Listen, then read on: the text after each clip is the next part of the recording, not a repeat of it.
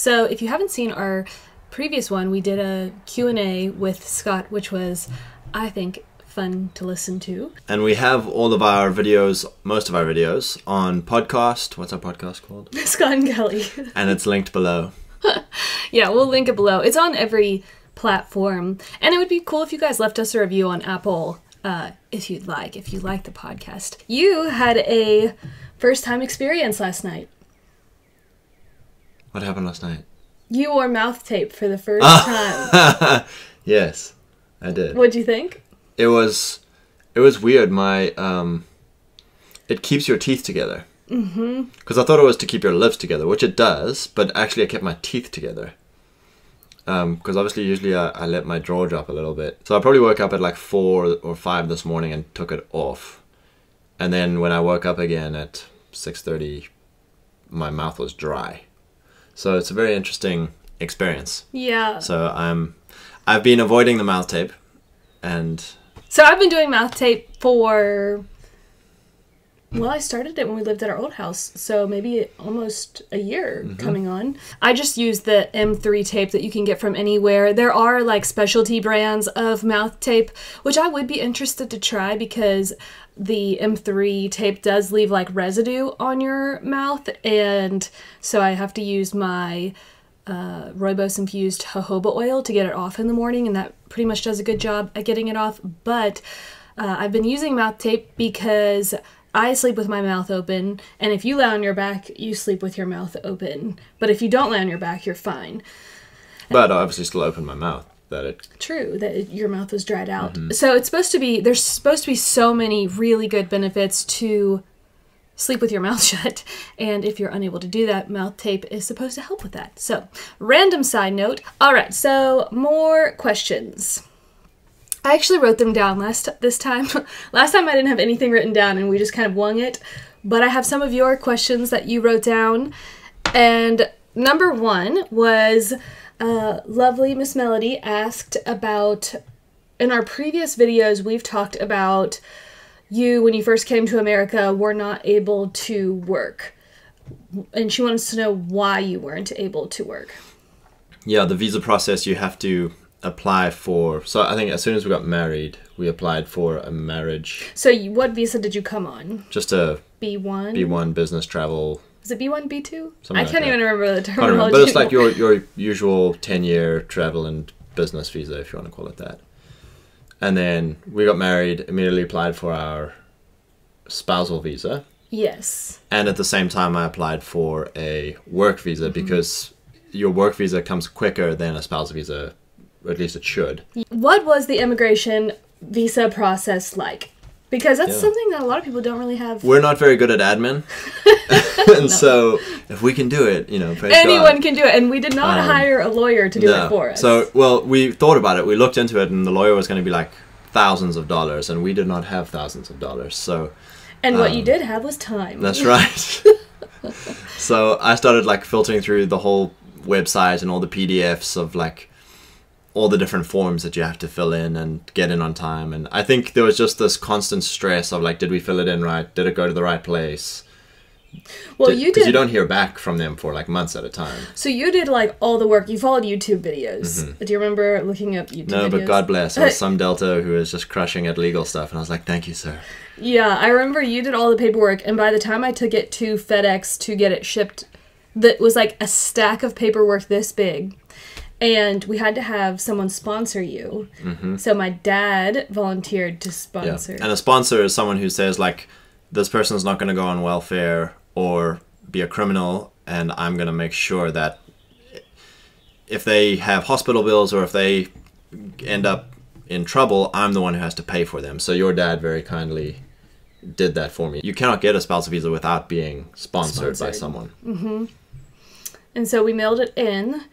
And then I was concerned because January came along, and that was when your 6-month visa had expired. I was just resting on one little screenshot of a sentence that said, once your application is in, it voids all other visas, and you're not allowed to leave the country until you hear back from the home, what do you call it? I can't remember any of these. Immigration services. Yes. Yeah. So you were petrified that I was going to get FBI'd in the middle of the night. Whereas, Yeah. I was like, I've got my screenshot. Yeah. So before you got approved, we had to go to Louisville. Well, first we had to go to Cincinnati and do your biometrics, weight, pictures, heights, all of that stuff. And then when they finally did contact us, which I'm really grateful, this was all in 2017. And I think now, because of the corona stuff, everything's way backed up and kind of a mess. So we thought it took a long time then. Yeah. But when they finally contacted us, then what was the next step? Yeah, then we went in for that interview where they took you into a room, asked you a whole set of questions, wrote all your answers down. Then I went in and they asked me all those same questions, back checking it on Kelly's answers. Okay, this was a hilarious experience because every time we'd go to immigration, we dressed very nice. Yeah, I wore my suit and you'd get there and there'd be people in pajamas and hoodies all the time. And we were like, don't you respect this? This is a huge moment. They're deciding if you get approved or not. And half of them couldn't speak English either. They had to have translators and that's what took a lot of You were time. the only person that spoke English in that whole waiting room. Mm-hmm. Everybody else had translators. Yeah, and that's what took so much time because if you were behind them, it would everything had to be spoken twice. Two questions, 2 replies. So it was very frustrating. But anyway, carry on. Okay, so then we had our... if you've seen The Proposal with Sandra Bullock and Ryan Reynolds, and they have that interview thing that have you seen The Proposal? Are you sure you haven't seen it? Never seen it. But it's where this is the part of the interview where they take me and ask me all the questions, and in The Proposal, I think they say what color toothbrush do you have? So we were prepared for all types all of the stupid questions. But I feel like most of the questions had to do with our wedding and honeymoon and the trip there. And the trip to the consulate. Yeah. So they asked us, what car did you come in? Who drove? How did you get which way did you come to get here? Yeah. And then they asked what each of us wore on our wedding day, how many guests we had. Where we went on a honeymoon, what we did. What we did on our honeymoon, and when was our wedding date. Which I got wrong. I couldn't remember. You couldn't remember anything. Well, not anything, but girl details, things that girls would remember. No, but many questions you asked the interview. Well, I mean, just for clarity, I was I'm going to tell you what I think, but I know my wife's one is correct and mine isn't. So you ask her what I said. So this lady was not a happy lady. She was very serious, looked like she hated her job, and was very threatening looking. So Kelly was cute enough to bring her whole photo album from the wedding and be oh, here's our wedding photos. And she's I don't care, put it down. I was okay. But we were really thankful that we didn't elope. We never considered eloping, but that would have been a problem. It would have been a problem because they wanted letters from... They wanted to make sure that there was enough people at our wedding, that it was legit. And those letters from your parents, letters from the couple who did our counseling. Yep, wedding cards. Uh-huh. So we had lots of evidence of our proof of marriage. So I really don't know how people fake it. Well, I just have a feeling the system is so weak that even if it's bad, they just give the person the thing. Yeah. So then it was a few months after that you got your... Yeah, so I finally got my work permit first is what came in the mail. Yeah. And we had friends at church who were very generous to us, and I started working with a few of their businesses. And then probably took another 3 or 4 months to get the spousal visa come through. Yes, and then that was a 2-year visa. A temporary one, yep. Because then I think that's the whole next thing is it's temporary to see if the marriage lasts longer than 2 years, and then they give the 10-year green card. Yes. Mm-hmm. Yeah, so after you got the visa, we were allowed to leave the country. After you got the spousal visa. That's right. Because you weren't allowed to leave the country during that process, or it would start the whole process over again. After going through all of that, what are your thoughts on immigration? Wow. Deep question. Well. Immigration's a privilege, not a right. In libertarian thought, borders are unconstitutional or unrighteous or whatever. People should have free movement, and it's only private property that people shouldn't be able to move to. But I've come to the opposite conclusion of that, where the commons, if you want to call it that, but the civic life, the political common, your neighborhood, right? Your neighborhood is a commons. You don't live isolated. You're not a cog that can just be uprooted and put somewhere else. You can't just build a wall around your house and be like, I don't care what happens to all my neighbors because my house is fine. Because it's not. Because if your neighbor decides to throw a party until 3 a.m., you hear the music. If your other neighbor decides to slaughter a goat on their front lawn, you smell the guts. If, you know, whatever your neighbors do affects you. And so there's a far more biblical worldview on what a community is, what a nation or a people group is, and how we deal with boundaries and sovereignty of that people group and their culture. And so the modern worldview is that people are just cogs. They're not part of a culture. They're just economic units that you can take from here and go and put there, and it'll be just fine. In fact, it'll be better. It'll be strength. It'll be growth, all this kind of stuff.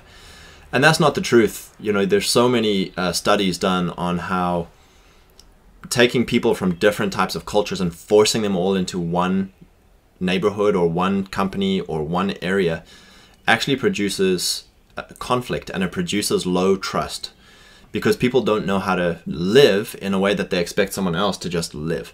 So, like, for instance, with my brothers, you know, we have this expectation of like, hey, here's how he's going to live. I know the decisions he's going to make. I'm not shocked when my brother lives the way he lives, because that's what I expect. But then you go and meet someone from Japan and you're shocked. Like, I have to bow every time I come into the room. He's angry that I didn't take your shoes off. Take my shoes off when I walked in. Like, it produces low trust because, well, he hates me. The Japanese guy can say, well, Scott hates me because he wore his shoes in my house, and that's the most terrible, hateful thing. He hates me. Whereas I'm like, I just didn't know. And so that's the big problem we have with this global mass movement of people, which is, it's not a small thing of people just, you know, 1% of people here or there joining a community. It's engineered, it's massive. There's massive amounts of people groups being moved around into different cultures to sow low trust and conflict and a breakdown of certain nations. And it's only certain nations, it's not all nations. It's particularly Christian heritage nations. And so my opinion on immigration is that nations have a right to say, we don't want immigrants, and respectfully say no to immigration. Now, all the libertarians and all the liberals would scream at that and just say how unhumane it is and how terrible. But it's the nature of sovereignty. You do not have cultural sovereignty of your home. You do not have sovereignty of your home if anyone who wants to just come in and live in your home can just come in and live in your home. You have the right to lock your door. You can have guests, and those guests can come in and enjoy a meal and even stay the night in your bed and use your car if you allow them to. But they're your guests, and so they must respect your rules of your home. And then they leave. It's a temporary thing. When someone comes into the house permanently, there was a great thread on Twitter from, I think, Foundation Father, but it's a great picture where this guy was saying how that guest then leaves. When a guest comes into your house permanently, the status changes from guest to spouse, or from guest to adopted child. So the only way for a stranger to come into a house permanently must be for them to change status from guest to spouse or guest to child, with the expectations of being part of this family and now the responsibilities of being part of this household. So a guest, often they just come in, they eat for free, they stay for free. It's a wonderful time. It's a party time when the guest is there. But if they had to come in and join the family full time, well, now there's work time. There's contribution time. You have to go out and bring in resources back. You have to deal with now new relationship dynamics. And so there has to be a understanding that the relationship has to change from guest, temporary, to permanent family. And so the only way that immigration really works in assimilating a different person from a different culture into the host culture is through intermarriage. So if a culture comes in, 10,000, let's say 10,000 Japanese people move to South Africa. No, that's not a good example, because South Africa it's not a nation, it's an economic zone with many nations stuck in it. 10,000 Japanese move to China. The only way for those Japanese to become part of the family is to marry in to the Japanese culture, and then over 3 generations of intermarriage, they blend into that 10,000 can easily blend into that 1 billion over 3 generations of intermarriage. What about Japanese people into like Sweden? I think even after, if it's a small enough number and there's enough intermarriage, it might be more than 3 generations. But after 3 generations, those great-grandchildren would be indistinguishable from the outside culture that they left, the Japanese culture that they left. And if they assimilated. That's right. That's what I'm saying, intermarriage into it, because they have to assimilate fully into the customs, the language. These are my people now. I'm leaving my land of my fathers and I'm joining this new land. And so the problem comes in when there is no intermarriage, there is no assimilation. And so you get these people groups, 10,000, 100,000, 1 million, whatever it is, people groups moving into a country and starting an enclave. In other words, we're not going to marry in to this host nation. We're not going to learn the language. We're not going to obey the culture and the religion. We're going to keep to our own people. We're going to marry amongst our own people. And so 3, 4, 5 generations down in a nation, you now have citizens of that nation who are still separate from the host nation. And that creates low trust. It creates conflict.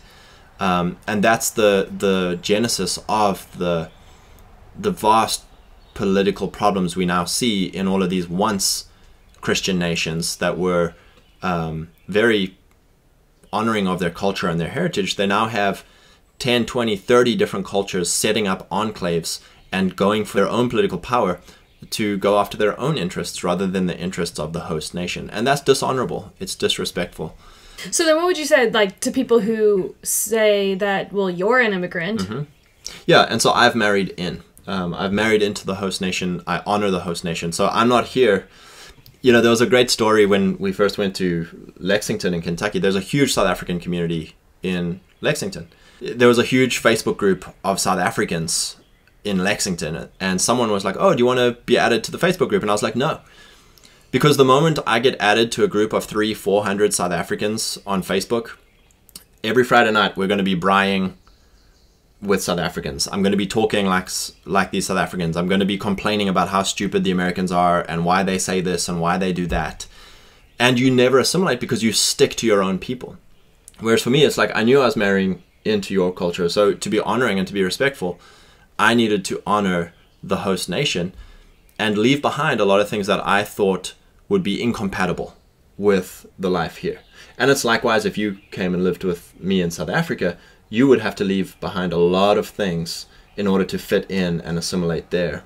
Well, I was thinking about that with, like, the one time we were in South Africa for, every time we go, but, like, when we were there stuck for Corona, I do feel like a major difference between South African or culture in South Africa and America is order and chaos. And when we go to South Africa, I can't expect order and expect, it's like, blessed, I always say this in South Africa, it's like, blessed are the flexible, for they shall not be broken. But I think that is kind of like my version of assimilating when we're in South Africa. Yeah. Okay, I want you to tell this hilarious story. I was thinking about it when you were talking about people coming in. So you may know this, but I had heard of it, but I didn't know how real it was until we were going through the immigration process and found out as soon as Scott wants to become an American citizen, and he gets approved of that, he gets his citizenship, then anyone directly related to him... It's called chain migration, but anyone directly related to a U.S. citizen can get citizenship in America. Like, immediately? They would have to go through the process, but they could immediately be in the system. The funny story with chain migration is the one time we were coming back from South Africa and we were in New York, one of the New York airports, and we were going through the green card, the American citizens or green cards line. And the international lines are always chaos because it's like it's 2 replies, 2 questions, because people need translators. They've got the wrong documents. It's always a shambles.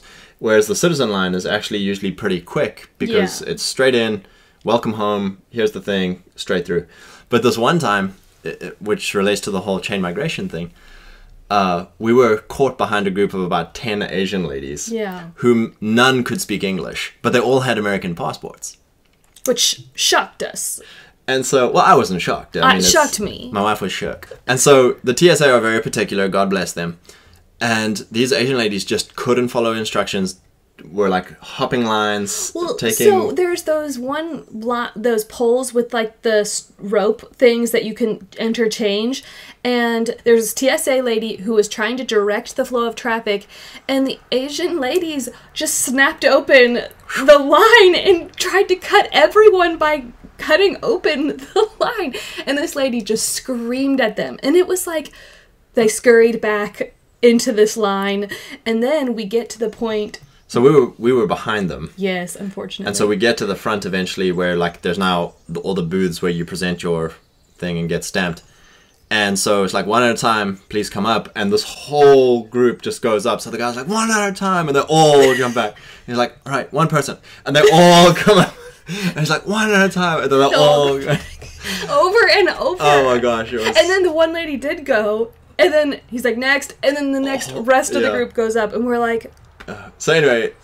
It worked in our favor. Because by the time we got there, he's like, next. And we go like, greetings, officer. Like, I hope you're doing well. And he's like, thank you, God bless. Welcome home.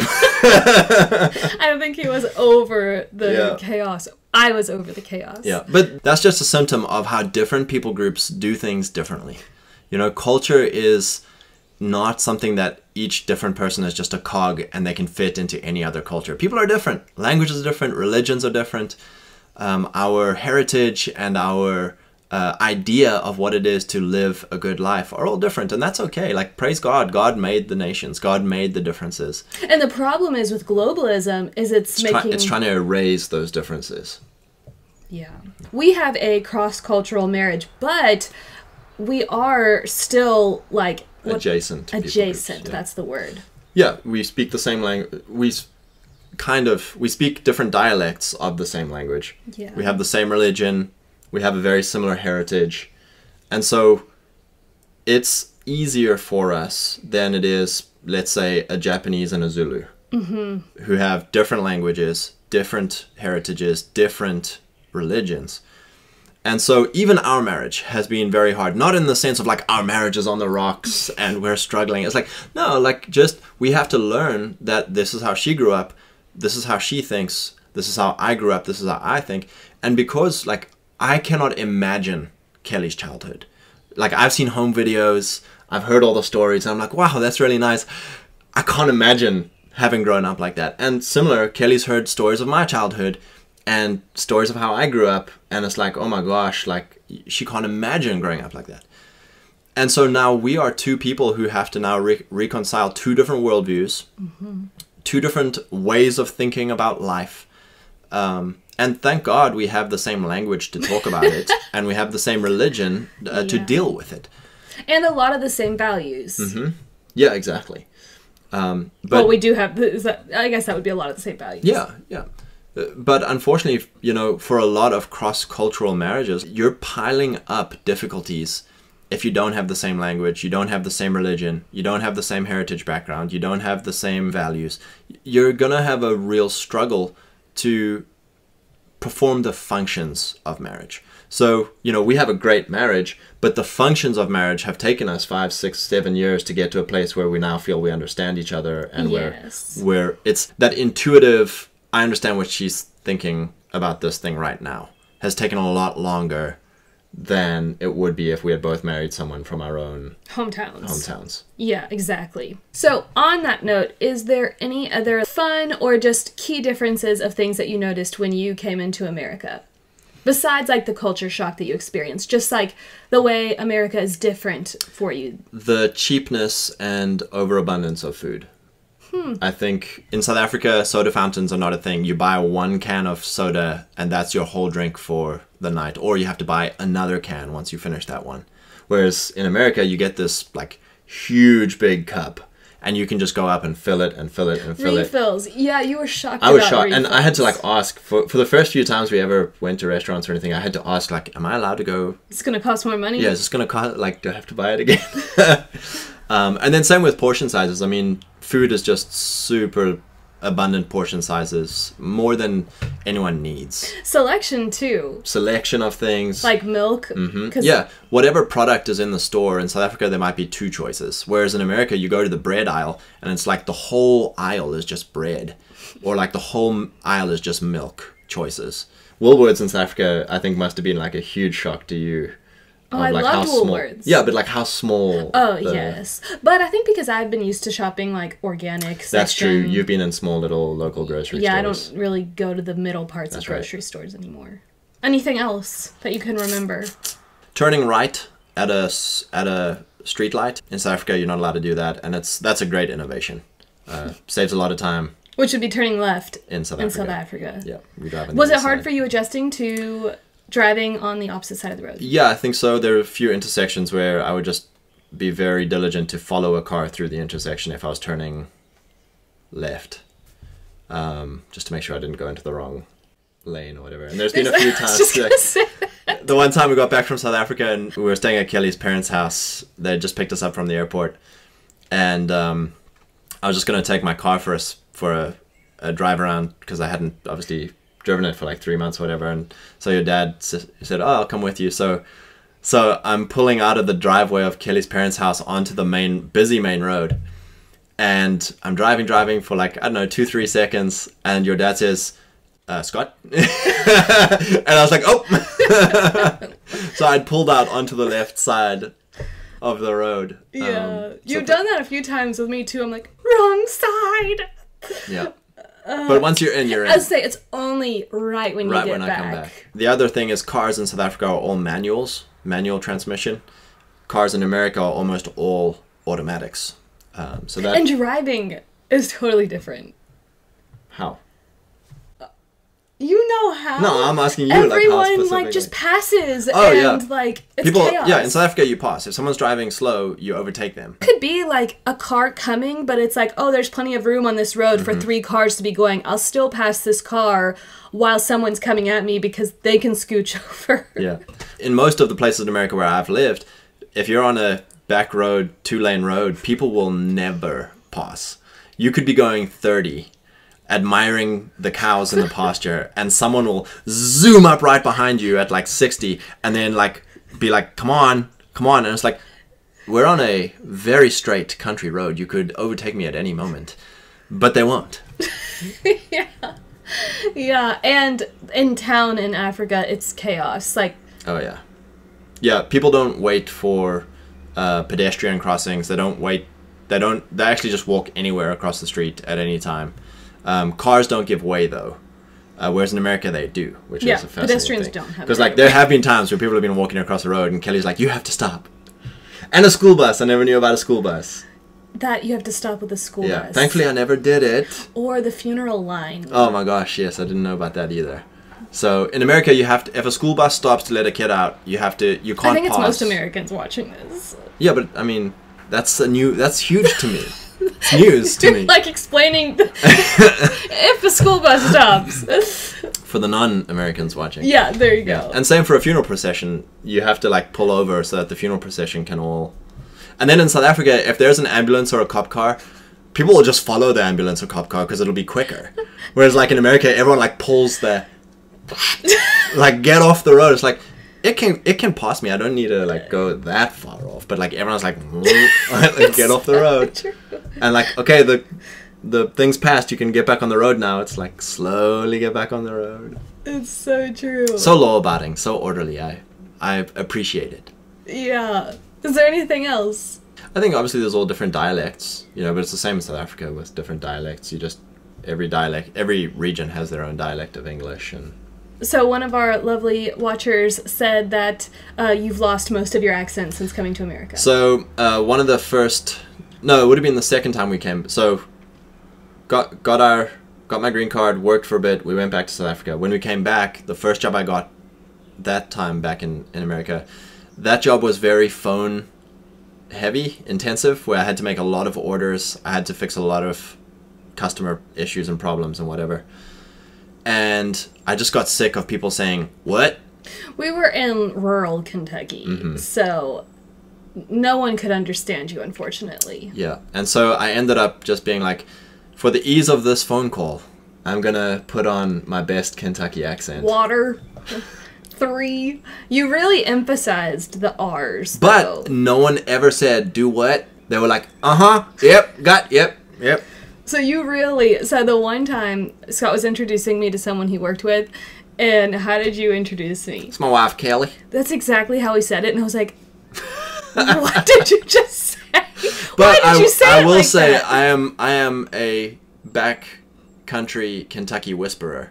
There was one guy who would come into the business every so often, and none of the ladies there could understand him. He was that country. He was so country. These Kentucky girls could not understand him. He was so country, his hands were permanently stained black from working on tractors. Yeah, things like that. But within about 6 months, I was at about 80% fluency in his language. Him and I could have thick conversations, and then I'd have to turn to one of the ladies who worked for me and say, "He would like this, and this." And then she would say, "Okay," and then would tell me to tell him where to pick it up or what to do. I was very proud of. You were so pleased. That's right. And then there was another time a lady that worked for Scott's name was Melinda, and he's so used to saying... Putting an R on the end of everything. Of everything. So, Yeah. like, water, how would you say water? Water. No, in, like, South Africa. Water. And then you put an R on it in Water. America. So then with Melinda... Melander! He accidentally called her Melinder. What? Unfortunately, it was in front of everybody. And I was there too, praise God. It was hilarious. So she became Melinder from then on. Melinder. Melander. Well, thankfully, since we've left Kentucky, your Kentucky accent Well, has gone away. every time I go home, I get my accent back pretty quick. If I speak to my mom or my brothers, I get my accent back pretty quick. Yeah.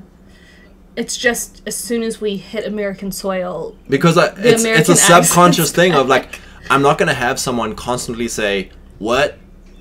Well, It's so very annoying to me. Yeah, I can understand that.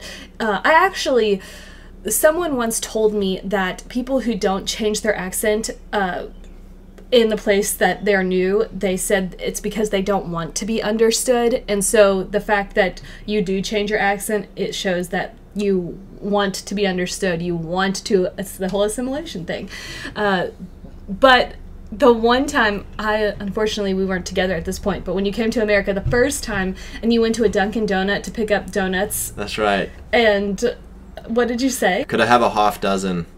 And this lady just did not know. And I didn't know why she couldn't understand me. So, like, I just kept repeating, half dozen. A half dozen. And then I, like, pointed on the thing and she's like, "Oh," and then went and got me the thing. 6 donuts. I had to learn how to say half. Yeah. Half. So, Kelly can do a pretty good South African accent. I cannot do a South African accent. What It's cringe. What would you say? Why it's cringe? It's cute. It's really bad. Invite me in for a drink. Okay, would you like a cup of coffee? Very good. No, it's cringe. I think the South African accent is the hardest. If you ever want to watch a baking show, it's on YouTube. This is totally side note, but if you like baking shows, this show, it shows South Africa. Actually, it's so South Africa. The finale. The confetti and the, like, whatever pops. And, like, the guy ducks because he thinks there's a gunshot. He thought he was kidding me. It's not funny. But, It's great. But we watched it over and over because the guy thought he was getting shot when he won because there was... I was like, only in South Africa. And then at another point, the lady dropped the whole cake on the floor. And just put it back on. And put it back on, and that's what the judges ate. And she won that round. And I was like, only in South Africa. So it's called Taste Master. I mean, it's just a fun thing to watch if you're into baking shows, which I happen to be. If you like Great British Bake Off, it's like the janky version of... It'll show you the chaos of South Africa. It will. The chaos and low expectations. Exactly. That's right. We'll wrap this one up. Hopefully I asked all the questions that you guys wanted to know, and hopefully this was enjoyable. I feel like I could just continue on with asking We'll fun do a questions. part 3 eventually. Yeah, we could do a part 3. Praise God. We hope you enjoyed today's episode. You can support our channel by leaving a review on Apple Podcast, or if you would like to purchase from our shop, our website is homewithkelly, KELLI.co. We have organic rooibos that we bring in from Scott's home country of South Africa. It is a delicious, no caffeine tea, loose leaf. It is so good, iced or warm. And I also have some vintage home goods in the shop, and I make some hand-bound journals, which are also available. We hope that everything that we share is an encouragement and a blessing to you and your family.